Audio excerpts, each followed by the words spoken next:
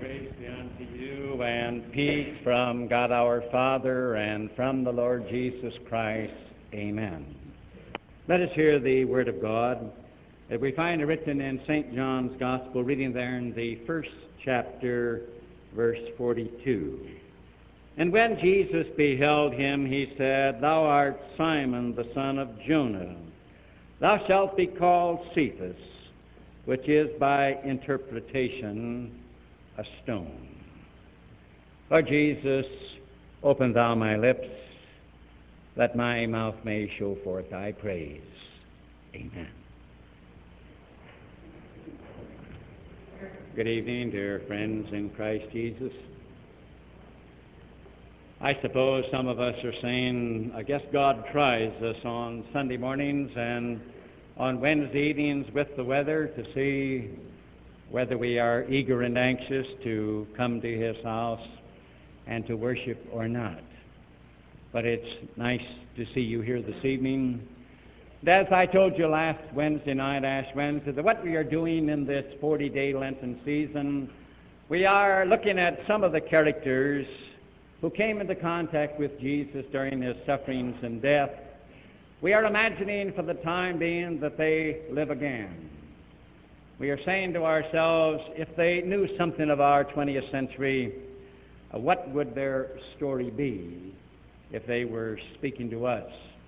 You recall that last Wednesday night, the character that we considered was Judas Iscariot, the betrayer.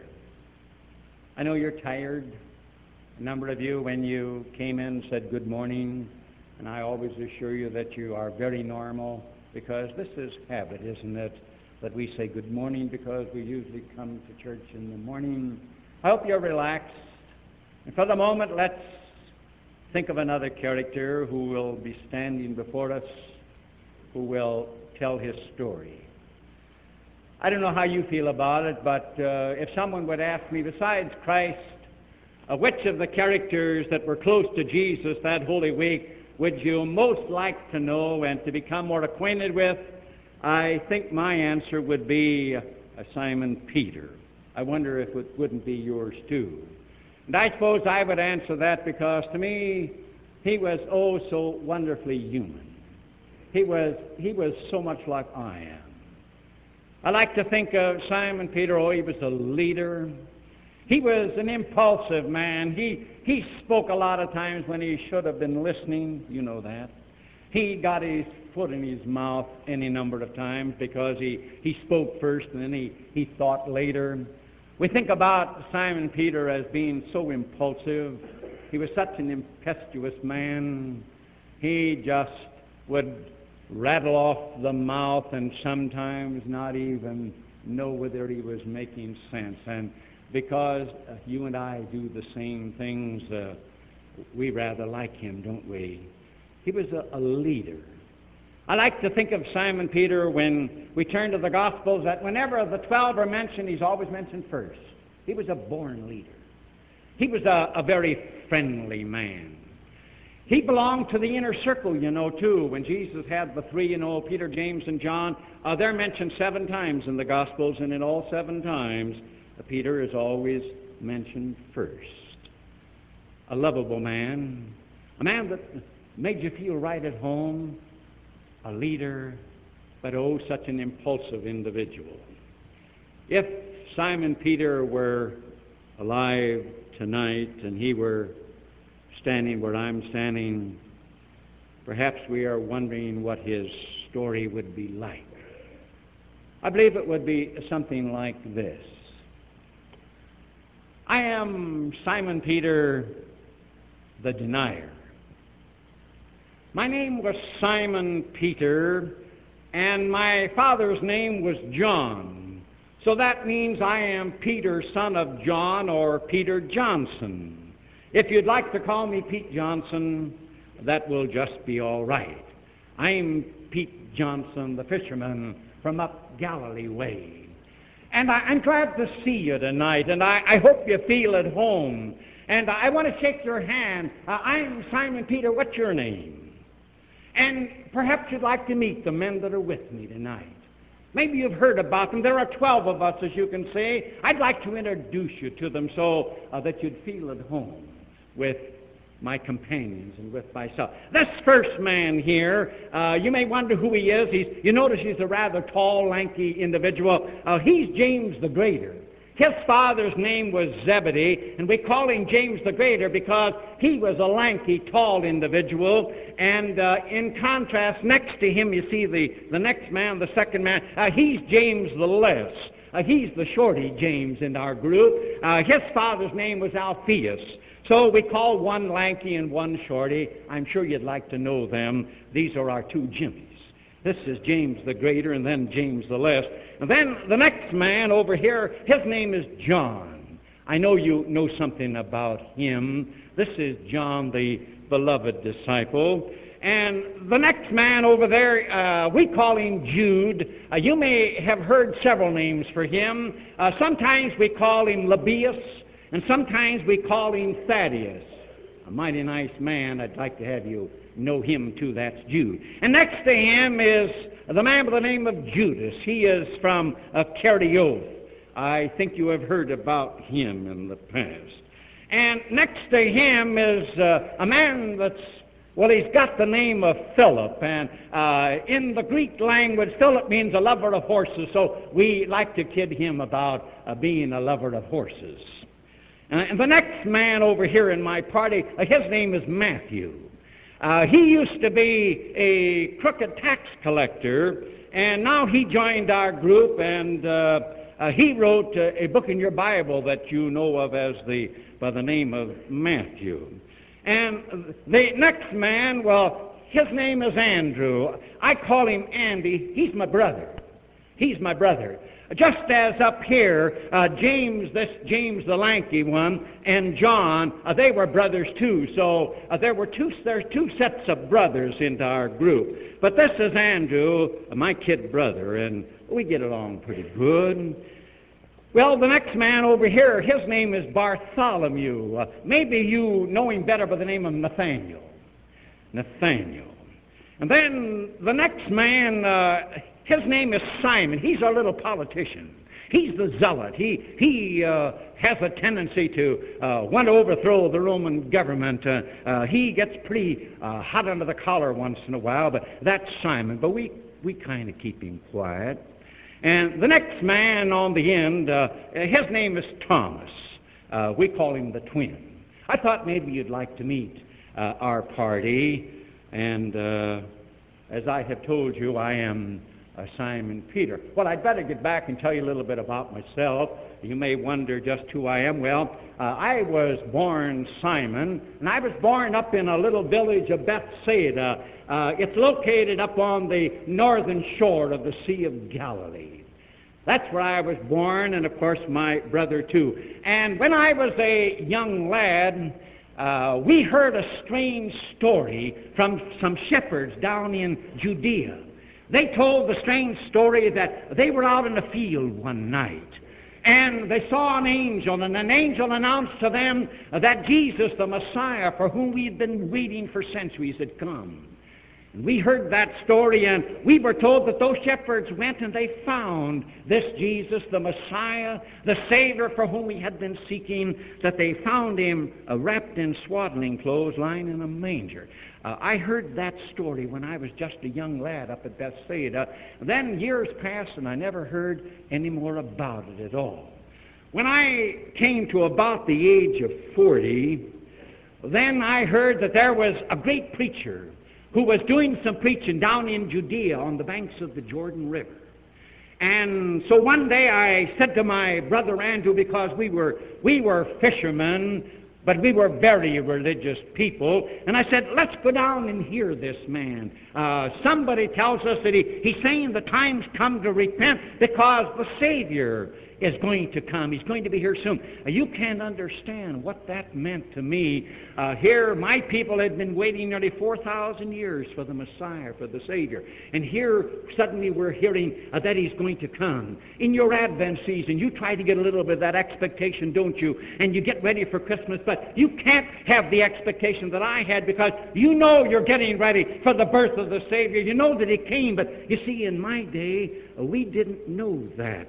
So my brother and I, we went down, and James and John, who were with us in the fishing business, they went down too. And we heard this man preach, and he was called John the Baptist. And he was telling us that we had to repent because he said that the Savior is going to come. And so we became John the Baptist's disciples, my brother and I, and the brothers James and John. And then one day, something happened. It changed my life. Andrew came up to me and he said, "Simon, I found the Messiah. I've seen Him." And I couldn't believe it. The Messiah, the Savior for whom we've been waiting, He's here. And my brother Andrew said, "Yes." He said, "Come on, I'd like to have you meet Him." And so I wanted to meet Him the worst way. And so my brother Andrew took me, and first time I'd ever seen Him. And you know that he startled me. I wasn't even introduced to him. And he looked at me and he said, "Your name's Simon." And I said, "Yes." And he said, "I'm going to give you a new name. I'm going to call you Peter. So that you may know Peter is a Greek name. It means rock." And he also said Cephas, and that is a Jewish or an Aramaic name that also means rock. Think of it. I looked at that young man, about 30 years of age, and I was about 40, and there was something about him that I loved from the start. And he gave me the name Rock. Well, the six of us, we went with him for the time being. We went up into Cana in Galilee, and we saw a tremendous miracle. He changed water into wine. And then we came down with him to Jerusalem, and he cleansed the temple. We were with him then. And then he started to walk. We were going back to Galilee. We came up through Samaria, and we stopped at Jacob's well, and there was a woman at Sychar that came out. She was a scarlet woman, and he told her that he was the Son of God, the Messiah. Now, I never forgot that. Here was the Messiah, and I was growing sure of that. Well, I had some wonderful experiences with this Jesus. When we got back up into Galilee, it wasn't very long before a man came and said his little daughter was very sick, and he wanted Jesus to come and to heal her. And it wasn't very long that this Jesus, whom I was following, he was going along to the house when they came and said the little girl had died. But this Jesus, he took James and John, he took me, and we went up in the room where she had died. And I watched him take her little arm, and he got a hold of her. He said, "Young lady," he says, "I say unto you, arise." And I saw him raise her from the dead. I knew then this was the Messiah. This had to be the Messiah. Then I remember one night we were coming along, and there was Mount Tabor. And he said to me, he says, "Peter and James and John," he says, "you come along with me." And we went on up on Mount Tabor, and I'll tell you, friends, I saw something that I had never seen before. I saw glory ooze out of his body, and his face shone as the brightness of the sun, and his clothing was white as snow. And then I just didn't know what to say, and there was Moses and Elijah, and I know that I shouted out, oh, keep this Jesus. Let me make a tabernacle, one for you, and one for Moses, and one for Elijah. I just couldn't help it. That's the way I felt, and that's what I said. But I saw his glory. I just thought maybe you might like to know a little bit about what I had seen when I was with him. Then I know you wonder, and you're saying, "But, Pete Johnson, how in the world could you deny him?" When you saw his glory up on Tabor, you saw him raise a 12-year-old little girl from the dead. And I know how you feel. It was a horrible, terrible thing that I did, wasn't it? I'd like to tell you tonight, just to try to explain to you how I could do that. You see, here's what was wrong. I didn't know my weakness. Do you know your weakness? My weakness, some people say the wise man is the man that knows his strength. I'd like to tell you tonight that I think the wiser man is the man that knows his weakness. A wise man may know his strength and he may accomplish a lot, but you're wiser if you know your weakness, that you can watch lest a tragedy might come, that you might do something. And you're wondering, Pete Johnson, how in the world could you do what you did and deny your Lord? And I would just like to say to you tonight, I don't think any one of you here could realize what you might do before you die. What sins you may commit that may surprise you. And you may say, how in the world could I have done that? You see, maybe you don't know your weakness as I did. Well, now I know my weakness. Here was my weakness. I was filled with an exaggerated sense of self-confidence. I was Simon Peter. I was the big fisherman from Galilee way. I was strong. No one could ever get me away from Jesus. I had enough strength that no temptation could overcome me. I was cocksure of myself. Now, I know it's nice to have confidence. I know you talk about the power of positive thinking, don't you? And I realize that it's good to think in a positive way. But I want you to know that when you get as cocksure of yourself as I was, and when, again, you are so filled with pride that you think you can do everything and anything and that you don't need any help, I didn't think I needed any help, you see, from Jesus. I figured I was strong. So I want you to know how I could do the most shameful and disgraceful thing that I did. I was a man just so confident, so sure of myself, so cocksure that I would never do anything against Jesus. Well, I'd like to take you to the upper room. We went up into the upper room and we celebrated the Passover. When we got up there, I looked at Jesus and I noticed that he was very, very sad. You could see it in his face. It was a picture of misery. And we sat there in the upper room, and he looked at us, the 12 of us, and he said, one of you is going to betray me tonight. And of course, all of us, I was one of the first. I said, Lord, it isn't I, is it? And all of us said that. And then I noticed that John was leaning with his head on Jesus' bosom, and I got John's eye, and I whispered, ask him who it is. Ask him, will you? And John gave me the nod that he would, so he looked up at Jesus, and he whispered, Lord, who is it? And then I thought I knew what he was going to do. He picked up a piece of bread, and my Lord dipped it in the sop that we were eating, and without making a show, he leaned over and he handed it to Judas, and he said something to him. I knew then, and so did John as he looked at me, that it wasn't I. And Judas went out, and then Jesus, he was sad that night. He looked at us again. He said, all of you are going to be offended because of me tonight. And Pete Johnson, I looked at him and I wanted to reassure him. I said, Lord, listen, they may be offended. My brother Andy even, he may be offended, but I want you to know that I'll never be offended. Why, I'm ready to go into death with you, Jesus. I want you to know that. You see, I was so filled with confidence, nothing could ever happen to me. And Jesus turned to me and he said, Simon, would you go into death for me? And I assured him that I didn't care what happened. If death came, that I certainly would never run out on him. I'd never be ashamed of him.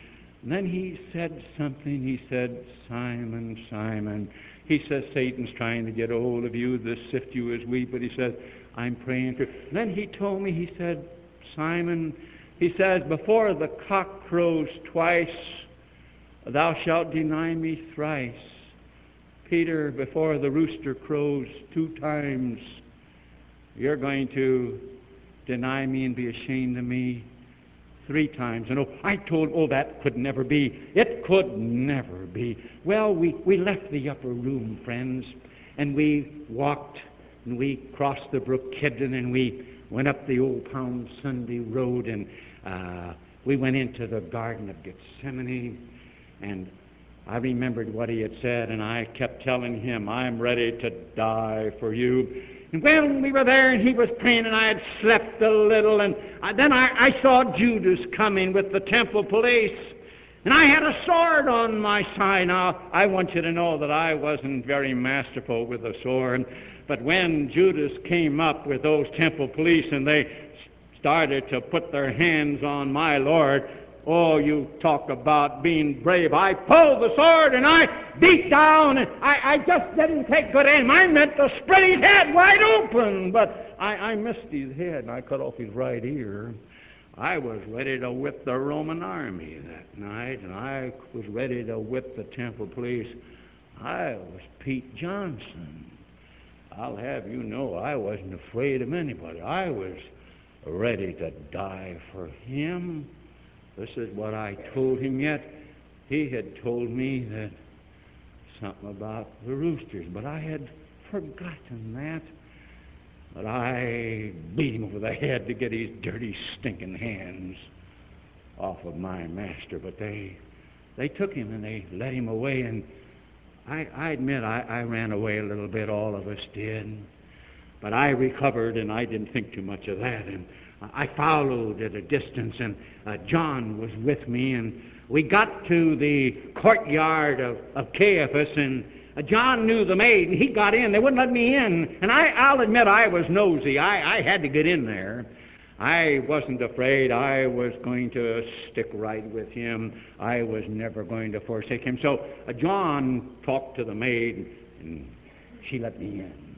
And I went in that courtyard that night, and it was cold about this time, and I went over there and I started to warm my hands, and of course all the time I was looking at Jesus. I could see him up there on the porch, and I was just watching him and thought nobody was paying any attention to me. And one of the maids came up and she just asked me a simple question. She looked at me and she says, "Aren't you one of his disciples?" And lo and behold, I don't know, I'm so ashamed. Something happened. I was ashamed of him. When she said, "Aren't you one of his?" I said, "No, I'm not one of his disciples. I don't even know him." And you say to me tonight, "Pete Johnson, how in the world could you do that?" And no more had I said, "No, I'm not. I don't know that man." I heard a rooster crow. Didn't mean much at the time, but I heard him crow. You know, I don't know. I stood up on the Caesarean Philippian highway one day, you remember? But then just the 12 of us were there, and Jesus said, "Oh, what are men saying about me? Who am I?" And we told him a lot. Then he said, "Who do you think I am?" And I remember Pete Johnson, I looked at him with all the enthusiasm and with all the confidence. I said, "Thou art the Christ, the Son of the living God." Now, I don't know, and here I stood, and a little maid said, "Aren't you one of his?" I was ashamed of him. I was embarrassed. I wonder, have you ever been ashamed of him? Have you ever been embarrassed? Oh, I'm sure if your minister said somebody was going to attack your church tonight, those that didn't like your Christ, I'm sure you'd go home and get a gun and you'd stand here and you'd be ready to die. But do you know that I found it a lot easier with a sword, if they had killed me, to die for him than to be embarrassed? Have you ever been embarrassed? Your minister told me that he started a series of lectures Monday night, so that some of your friends and his friends who don't know Christ, to whom you had said a good word, that you might bring them. I'd like to ask you tonight, were you there? Were you there Monday night? If you weren't, I'd like to ask you, in case you look at me and you say, Pete Johnson, how could you? Why weren't you there? You say, nobody to bring? Are you telling me, Pete Johnson, tonight that in the world where you move, all the people you come into contact with, they're all Christ men and Christ women? Could it be, friend, that you are embarrassed to death when you are in some groups to let them know that you're a Christian? You're bantering around today something that again has been said. If you were arrested for being a Christian, would there be enough evidence to convict you? I wonder about that. I wonder. Is it this, that you've never come, you've never brought a soul because you're kind of ashamed of him? That it kind of humiliates you in a group to let him know that you're a Christian, a Christ man, that you put your faith and your trust in him? Could this be it? That's what was wrong with me. Are you willing to confess it too? Are you just a little bit ashamed? Oh, it's easy to say it here. But where you work, do they know that you're a Christian? Have you never said something nice? Oh, what a chance I had that night as I was warming my hands, when again they were all looking at me. Oh, if I had only had the courage to say, yes, I know him. He's the Messiah. He's my Savior. I've got eternal life in him. I saw his glory. But oh, I was ashamed of him. Oh, it's horrible. It's terrible. He embarrassed me. He humiliated me. But oh, if you're so hard on me, how about you?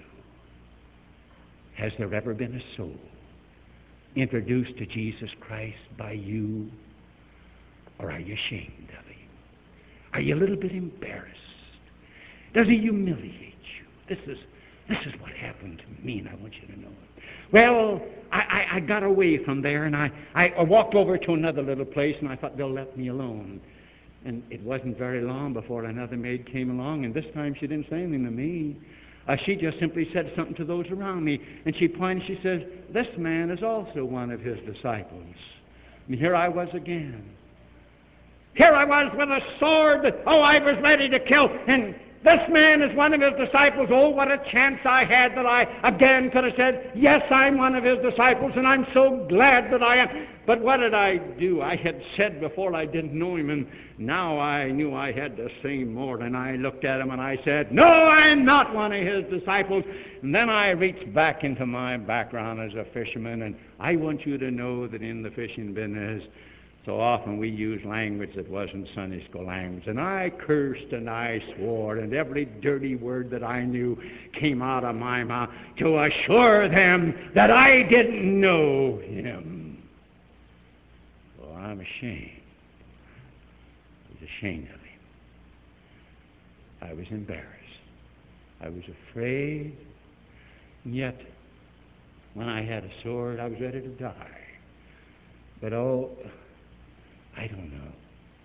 He just humiliated me. I don't know how I could ever have done such a thing. Then I walked away from them, and I got away from them for a while. I went over another place, and I waited again. And then this time another maid came, and I was keeping my eye on Jesus. I was watching. I thought, they just leave me alone. And this maid came, and She didn't ask me a question. She just looked at me and she said to those around, says, this man is also one of his disciples. His speech betrays him. He's got a Galilean brogue. And I did have that. You could tell that I was from Galilee because my language is a brogue and they didn't speak it that way down in Judea. And then all hell broke loose. I had to convince them. And I reached down in the barrel of profanity that I hadn't used for a long time. And I cursed and I swore and I blew on my stack. And I said, I don't know that man. I never saw that man in my life. And then the rooster crowed. And he crowed. And I remembered that my Lord had said, oh, Simon, Simon, before the rooster crows 2 times, you're going to deny me 3 times. You're going to be ashamed of me. I don't know, friends. Oh, I'm so ashamed. And then, when the rooster crowed, I looked up, and there stood Jesus on the porch. Did you ever have anybody catch your eye, even when you were in a group? You knew he was looking at you. I looked up at him. He heard the rooster, too, and with this group, I knew he was looking at me. And he caught my eye. And you may think that in that look that night from his face that he was rebuking me. But oh, I want you to know, no, he wasn't rebuking me. There was love. There was mercy. When I read that face, he was saying to me, oh, Simon, you failed me. You've been ashamed of me. I've embarrassed you. But Simon, I forgive you. It's all right. I forgive him. And I broke down. And I cried. Tough to see a man cry. But I did. I cried. I was so ashamed of myself. Oh, I didn't see how I could do it, but I knew he forgave me. But I knew I had goofed one of the biggest chances of my life. That I could have gone down in history as one of the 12 that stood up, wasn't ashamed. And oh, I'd like to say to you tonight, don't be ashamed of him. Don't be embarrassed. Don't feel humiliated. Just remember it could happen to you what happened to me. You sing a song, don't you, Jesus, and shall it ever be a mortal man ashamed of me? Ashamed of him whom angels praise, whose glories shine through endless days. He forgave me that night. I know he did. I'll never forget that look in his face. But you know, I had to live with that for the rest of my days. I was Peter the Rock. Yeah, he gave me that name. Petros, Cephas. But oh, you see, friends, I was a slippery rock. But as my faith grew and I became the rock, I want you to know that in my exterior, in my enthusiasm, I was the weeping rock. Yeah, I never got over it. You see, I had to live with that. Every time I heard a rooster crow from that night on, it broke my heart. In my country, you hear a lot of roosters crow. Your minister tells me that when he was in Jerusalem, in the big city, that the roosters, as they crowed early in the morning, kept him awake. Because even in the city is filled with roosters. And every day as I heard a rooster crow, oh, I smiled. I was enthusiastic. But oh, it went through me like a sword. Whenever I would hear a rooster crow, I would say, oh, Jesus, I'm so sorry. Really, I'm so sorry. Really, it breaks my heart. Amen. The peace of God, which passeth all human understanding, keep and unite your hearts and minds in Christ Jesus unto life everlasting.